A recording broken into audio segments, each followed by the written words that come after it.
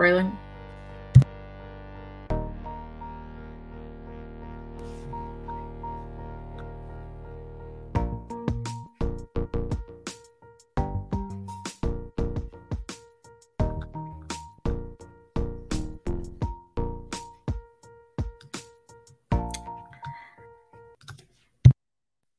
To another episode of Mental Health Mondays. I was trying a new opening, so hopefully it worked and we're rolling with it.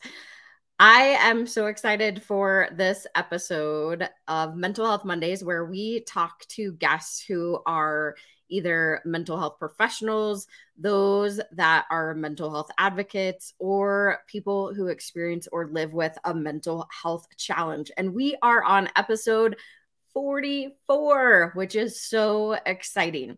As a reminder, wherever you're watching this, whether it be on YouTube, LinkedIn, or Facebook, make sure you smash down the like button and or the subscribe so that you don't miss another episode of Mental Health Mondays. And today I have Tanja Diamond back with me.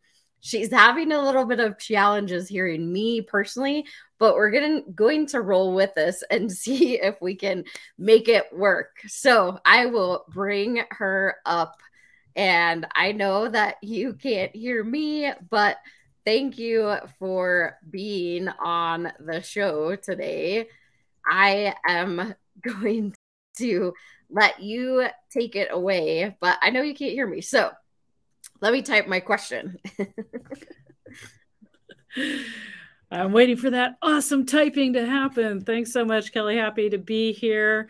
And so I am a life strategist. Well, basically, that means that I help people get unstuck in life, love, and money, as well as a biohacker to help people optimize their lives and resetting people's nervous systems when they're trauma symptoms.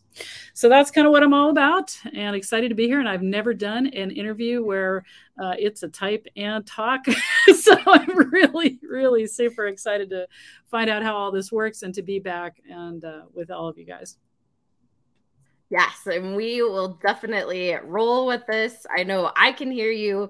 You just can't hear me, but that's okay. We'll figure it out.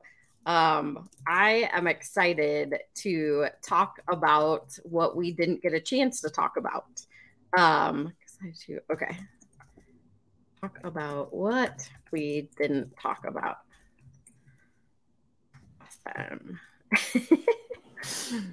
And so, all right. I'm like, roll with it. Go ahead.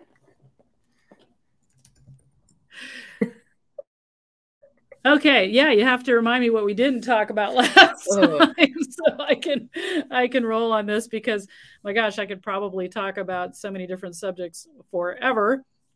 And so healing sexual trauma is what's on our agenda today, and so that is one of the specialties that I work in, and being somebody who's always been interested in how to make sex better, I stumbled into the fact that a lot of people have a lot of different types of trauma around sexuality. And most of us tend to think of sexual trauma as something that's overt, like, that maybe there was rape involved or sexual trauma in childhood. The things that we don't realize that are also sexually traumatizing are families who never talk about anything sexual. They actually have that energy of embarrassment around it, as well as families that are over-sexualized, meaning they talk too much about it in inappropriate ages and times, from the kind of moving to be like, let's just all be really open about it. And then there's things like that nobody ever thinks about is the first time when you're getting your diaper changed as a baby. If your parent has you naked and displayed there, and you, as a baby, you don't think anything of that. But as a parent, if you're disgusted by how the poop smells, you're concerned about, you've had sexual molestation in your past, so you already feel like weird touching your baby at all like that, you put that energy into what you're doing. So it could come across on your face, as kind of like that. And of course, the babies are absorbing everything energetically, and visual cues are huge for them, and audio cues. So if you're doing that kind of thing, that can already start imprinting this idea that, this is not a great part of me.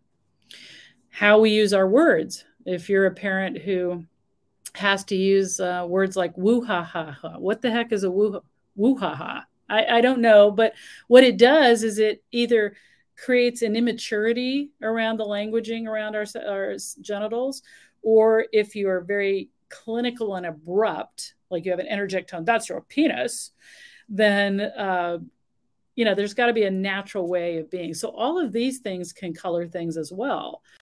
And so when I think about sexual trauma, I have a lot of questions that I ask somebody. I ask them about, religious upraising that they might have had, things that were said like, sex is dirty, save it for the one you love. How confusing is that? Being thrown into no conversations at all about it, but whatever it is, don't do it. Everybody's worried and stuff. And the average age anymore that kids see porn is 9 years old. So the average age, 9 years old, when kids may first be witness porn, either from a friend's device or accidentally. My Little Ponies, if you leave YouTube on, believe it or not, there's a lot of porn that has Disney and all these other stuff put in it. So you can inadvertently find that as a kid. Even if you think you have parental controls on, trust me, your kids know how to bypass those. Just saying. So yeah, there's a lot of ways that this can happen. And that is not, when a kid sees stuff like that at such an early age, it definitely programs and colors their attitudes around sexuality too. So there's a lot around it. Any questions about that, Kelly? Or you're like, whew, wow, that says a lot there. I think it's really interesting, and I know you can't hear me, but when you think about even like changing a diaper with a baby, and if you have had sexual trauma in the past, that can bring up an energy around doing those type of daily activities.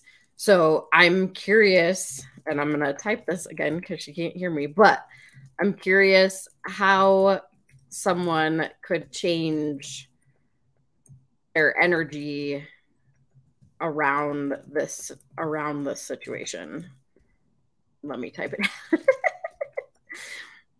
Bear with us today. I'm just typing out my questions of sexual energy. Hopefully that makes sense. Yeah, absolutely. So if you're uncomfortable, if you're somebody who is uncomfortable with sexuality, with your genitals, if you've had sexual trauma in your past, or, sexual ignorance is also sexual trauma, right? So that's true too. So the thing is, you want a neutral type of energy, and you don't want an excited type of energy, and you don't want a checked out type of energy that says, "Ooh, this is something scary that we don't talk about or weird." And trust me, like, I know all this stuff. And when my daughter was when my daughter was a baby, I remember hearing she was taking a bath with her dad, and she was probably, I don't know, maybe 10 months old or something, right? He was in the bathtub with her. And so I hear him saying nose, chin, shoulder. Clearly she's probably pointing, out, right? And he's saying body parts. And all of a sudden I heard him squeal like a girl. And I'm like, what the heck? And I came into the bathroom like, what's going on? And he's pointing down, and she's kind of pointing at his penis, and he's like pointing at her, pointing at me, and he's just totally freaked out, right? And I'm just like, penis, shoulder, nose, elbow, penis, mole, penis. But now she's pointing because he's so freaked out. That's entertaining. And so every other, she'll point at his chin, then she points at the penis, points at his chin, points at I'm just like, until you get chill about this, you're going to create drama. So one of the things, he clearly wasn't ready for that. So I know that even though I know a bunch of stuff, I clearly wasn't ready for some of the curiosity that she had around bodies as well. I mean, it's one thing to say, let's all be chill. It's another thing when your kid's actually doing things. And so she remember I was sitting down one day and she was sitting down and all of a sudden she goes, Mama, she's like 4, how does a baby come out of here? And she's pointing to herself. And I said, well, honey, you're a child. When you get bigger, that'll happen. And then, of course, then she looks at me and she goes, show me. And she's pointing at me. And I'm like, whoa, okay, didn't expecting that. What do I do about that? Like, how do I chill about this? I'm like, I took a breath. That's the first thing. Take a breath, relax your own nervous system, get fine with yourself. And I said, okay, sure. So I show her myself. She takes a look and she goes, yep, that still doesn't seem like it works. And then she was off to do something else. But as you can imagine, I had to have a lot of breathing around that. Like, okay, but kids are curious. They're going to ask you questions, and how you answer those questions, usually when they're younger, short and sweet, just like casually as you can, because if you have a charge to it, yeah, 100%, you're going to tell them that there's something wrong or something weird or something scary. They're less likely to ask you questions, less likely to talk to you. I am fortunate that my daughter is now almost 19, and she has talked to me about everything related to sex or questions or anything, and maintains that open line of communication because she knows that I'm okay to hear whatever she wants to talk about. I know, and I'm typing this out too, but my son, most recently, he is really overly fascinated with where babies come from. And for me, I have this like odd energy around it because, of course, we have the conversations and we say penis and vagina and not make it like weird because that's what they are. Like you were saying, is that the woo woo or whatever we want to call them? Like, why are we giving them pet names?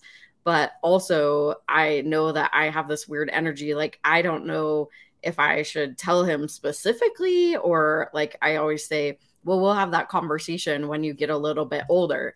So, my question is that, and I'm trying to type this, but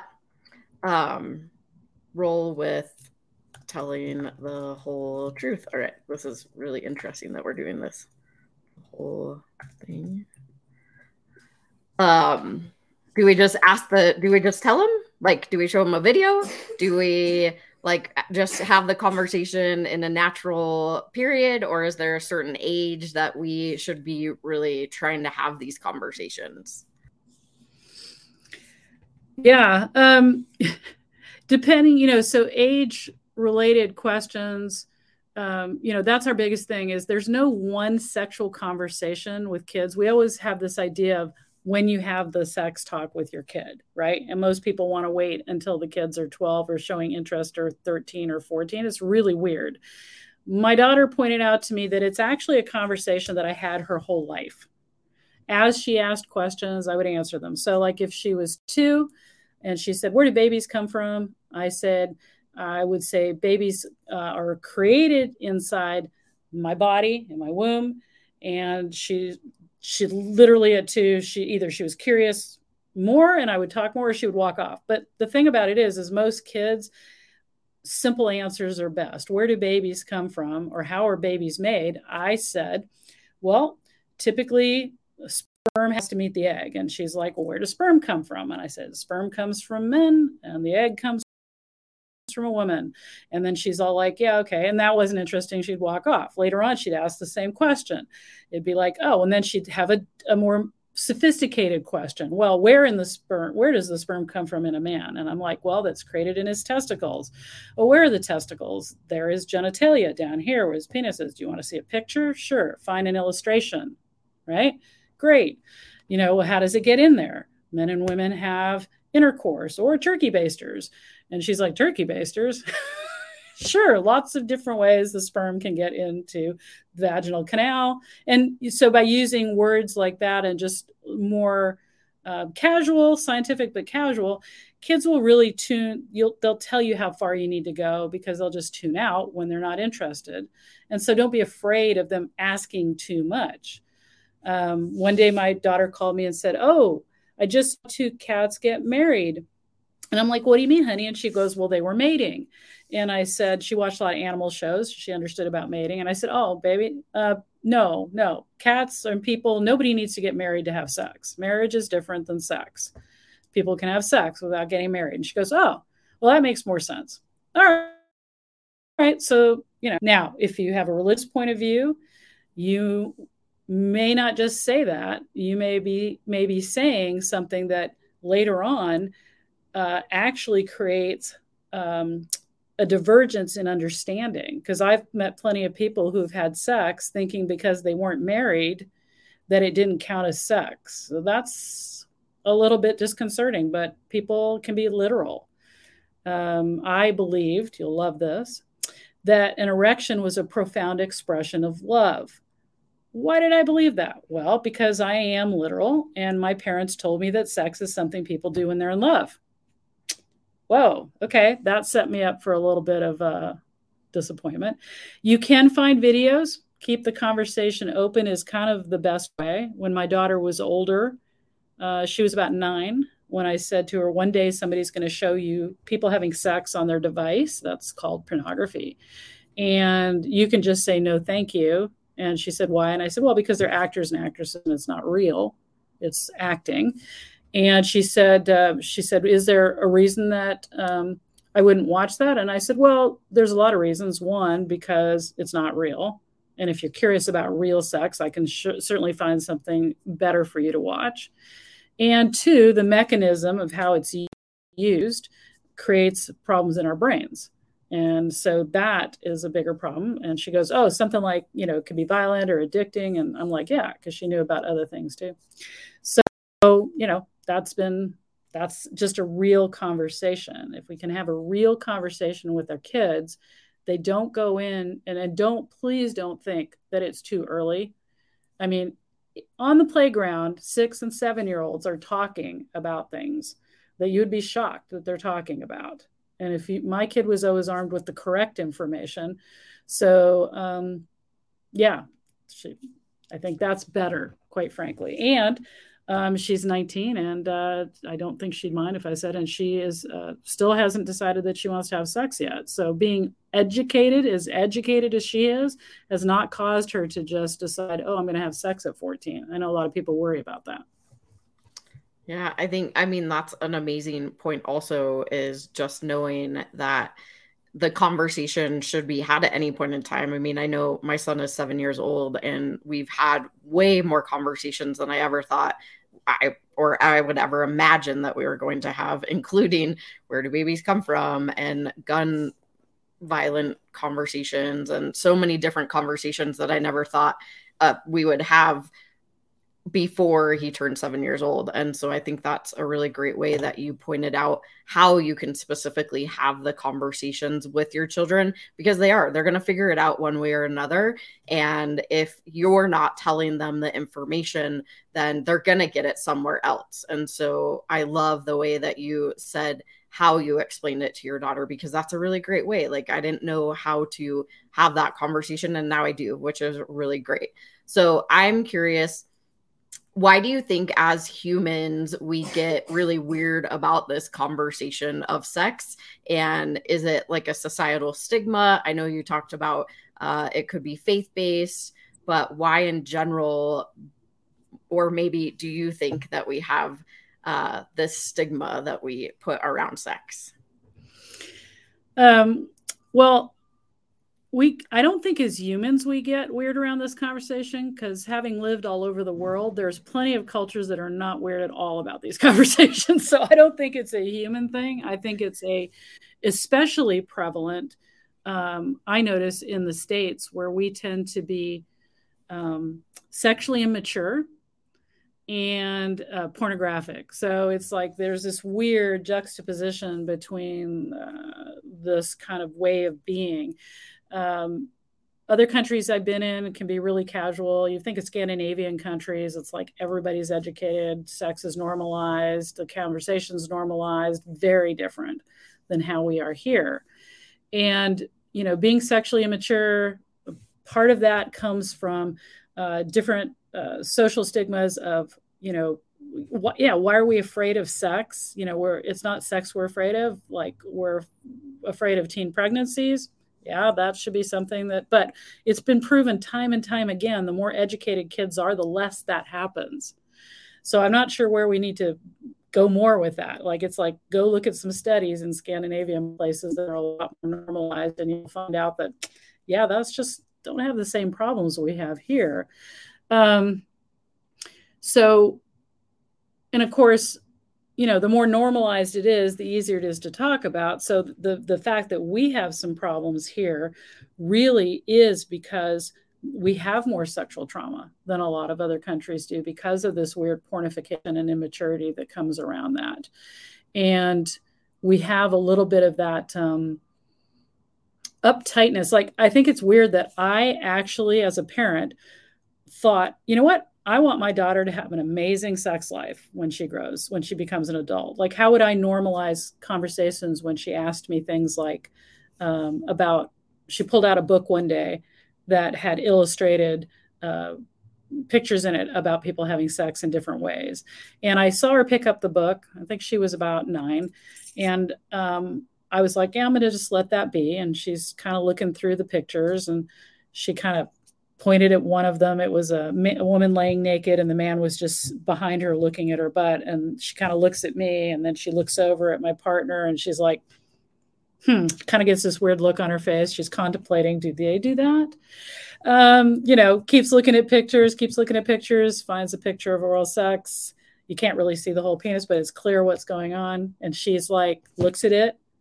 She looks at me. She looks at my partner. She looks back at me, and she goes, do you do that? A little bit. She founded horrified, right? And I knew this was a moment we all need to stay very calm. And I said, that's a normal part of an adult healthy relationship.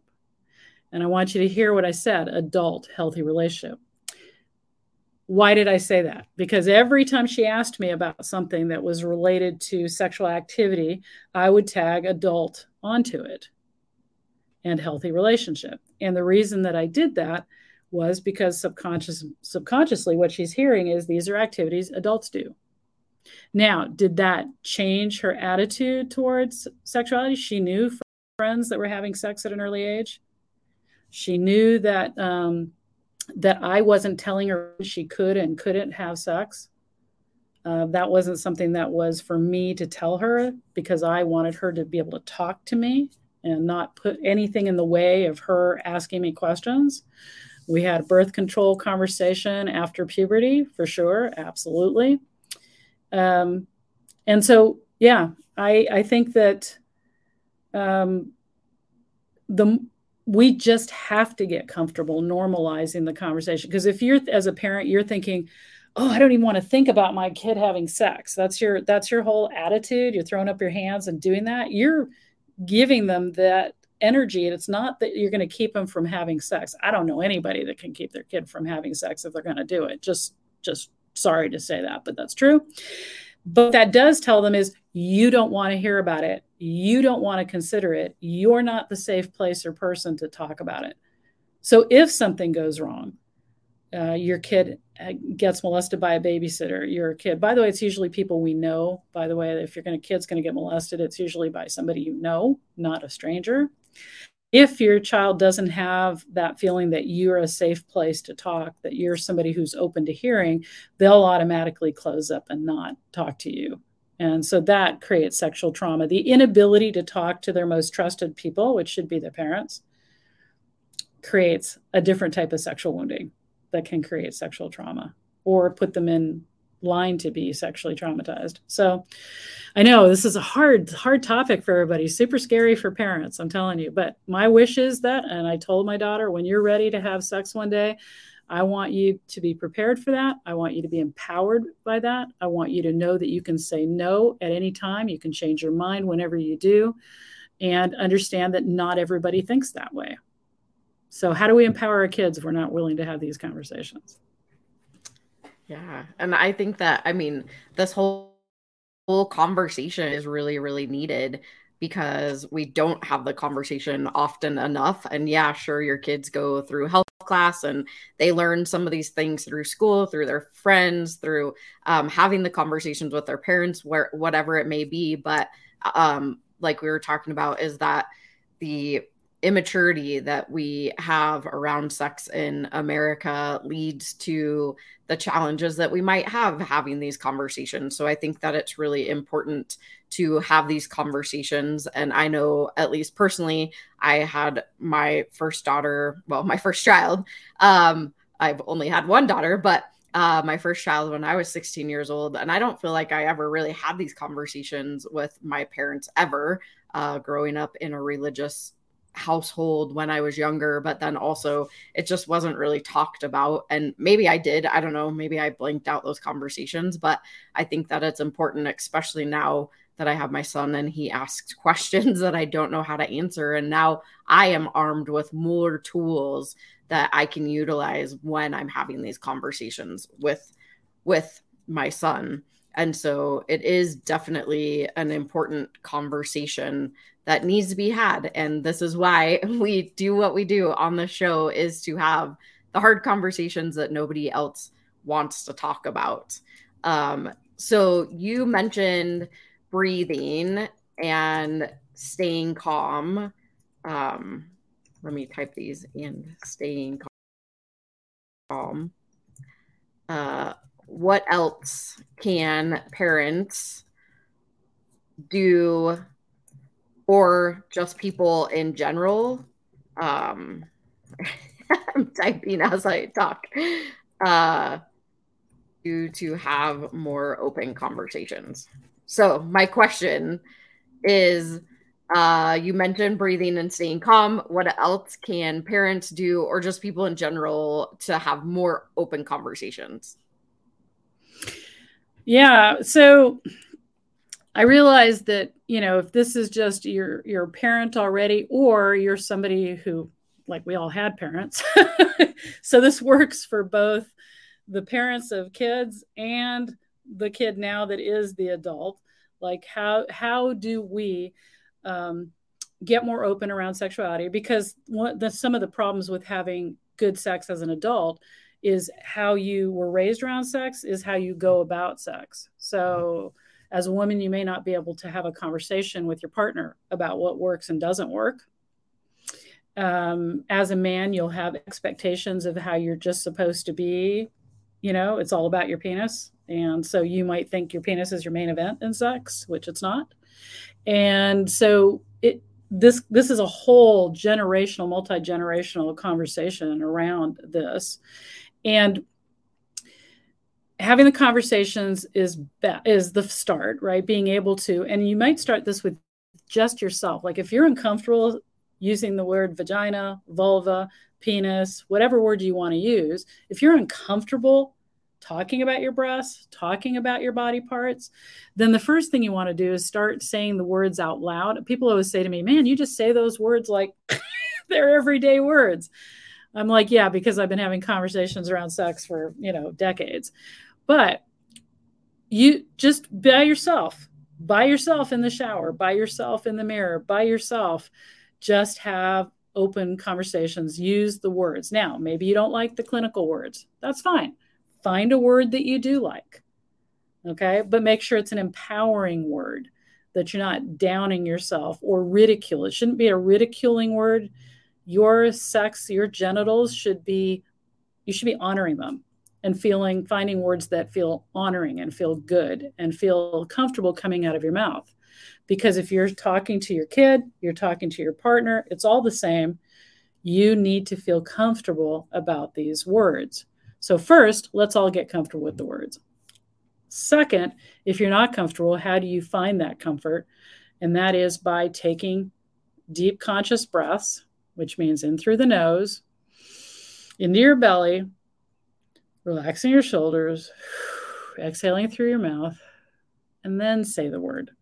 So if you find yourself tense before you start to say the word, you need to relax first, because that's a charge that you're holding them. That tension carries through in your voice, which impacts everybody around you, whether that's your partner or your kids. So being able to have, now once, trust me, you'll get to an age maybe with your kids. Mine never did this because I had that openness all the way through. But if you sit your kid down and you've never talked about sexuality, and all of a sudden at 9, 10, 11, 12, you're like going to have the conversation, expect to be blown off by your kid. Expect them to be embarrassed. Expect them to not want to hear you. Okay. So the great way to do that isn't like to just spring it on them. It's like to start talking about these things in the car or places they're kind of trapped. It's like, so I was thinking about sex the other day. And it's like, oh, mom, gross. Don't even like it. It's like, yeah, I hear you think it's gross. I get it. I hear you. But you know what? I realize I haven't had these conversations enough with you, and I want to have them, and just make them short. They're listening. They're telling you gross. I don't want to hear it. Put their headphones up. But they're listening because they are curious about what's up. You can start with dating topics. The first time I kissed somebody, it was like, didn't expect it to kind of go how it did. Sharing your stories also means that you are safe and a vulnerable person who can be talked to. They're listening, even if they're acting like they're not. Okay. So how detailed do you have to get? Stay general to begin with. They'll ask more questions if they want you to dive deeper. Should you tell your children everything about your sex life? Depends on the kid, depends on your sex life, but follow their cues. But you need to start. You need to start from the time they're really little it's not a one conversation. It's a full conversation through their lifetime and beyond, when they've moved out of the house and stuff, knowing that they can come and ask, or even that it's okay to get help. So for you all listening, if you are sexually traumatized, if you do have issues around any of these things, it's okay to get help. It's okay to ask for help. Who do you ask? Well, you can start, if you feel comfortable, telling your doctor that you're having trouble with sex or orgasm, or feel bad about your body, or there's something. Your GYN. If that doesn't work, there's therapists. I do sexual coaching as well. There's people out in the world that will help you. And it might feel embarrassing, but the reality is it's worse to not get help. And if you're a parent struggling with how to talk to your kid, you can get help for that too. So the biggest thing is, let's not bury sexuality. Let's not bury the conversations around how we feel about our bodies and how we feel about sex. Let's start normalizing the conversations, and everybody will flourish, because sexuality is a very deep-rooted, after all, so our survival things are what? Survival and procreation are the two biggest, biological imperatives we have. So it's not going away just because you don't talk about it. It's there to stay. And normalizing it would be the best thing. Taking that breath, getting yourself centered so that you feel okay. Practice on your own first, and then start practicing with safe people around you. Just practice. Keep talking about it. All these conversations that we have are so important. And I know that the conversation around sexuality is, even more important these days, as we talk about being gender fluid and so many other things that are now coming out. And I just really appreciate this conversation. So I am curious, and I thank you so much for being my guest today. But if people want to work with you, where can they find you? Well, if you can spell my first name right, Tanja, and remember Diamond, you will find me everywhere. You cannot miss me. If you Google Tanja Diamond, you'll find me for sure. I'm on Facebook's my primary social media, and there's lots of websites that I'm associated with. But just hit me up, and my email is Tanja@TanjaDiamond.com. So how easy is that? That is easy. Thank you so much again. I appreciate you being here, even though we had technical difficulties. Thank you so much. I appreciate you. So happy to have been here. Thanks for having me back as well. And this has been interesting. An interesting way to do this. It kind of feels like you're on a different planet. So I hope it worked out well for everybody. Yes, it was awesome. So thank you so much. All right, y'all. That was another amazing episode of Mental Health Mondays. You know, technical challenges, they happen in life and they happen on shows, and we just learn to roll with them, and that's totally okay. And I just really appreciate Tanja coming on again.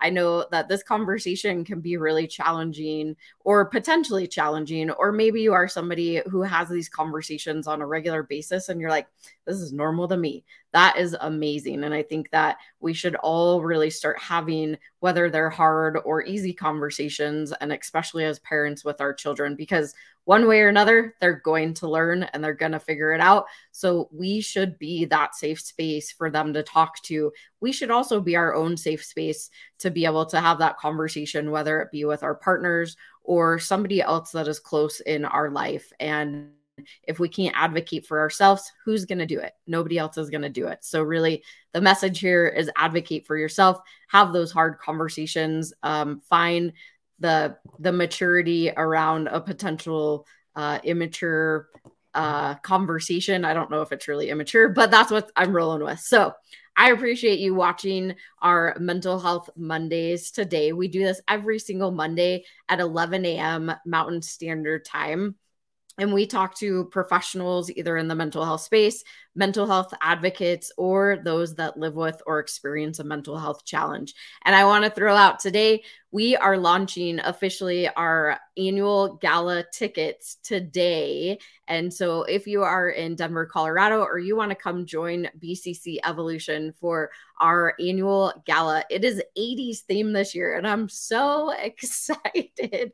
I don't know why I'm so excited, but I am. We're going to have an 80s cover band and we're going to jam out to some 80s music, have food, fun, and get some fundraising. So again, tickets launch today. They will be on our website probably in about an hour. You could go check. So grab your tickets to our annual gala. And we have a lot more really exciting things coming up. But I just want to say thank you to everybody for watching. Make sure you hit the subscribe or the like button wherever you are watching so that you don't miss another episode. And feel free to share these episodes with anybody that you think that could really use this information. This is all about resources and how we can help our communities to have these hard conversations around mental health, around sexual trauma, all of those things that we potentially don't want to have the conversation. So I will see you next Monday. Thanks so much for joining. Bye, y'all.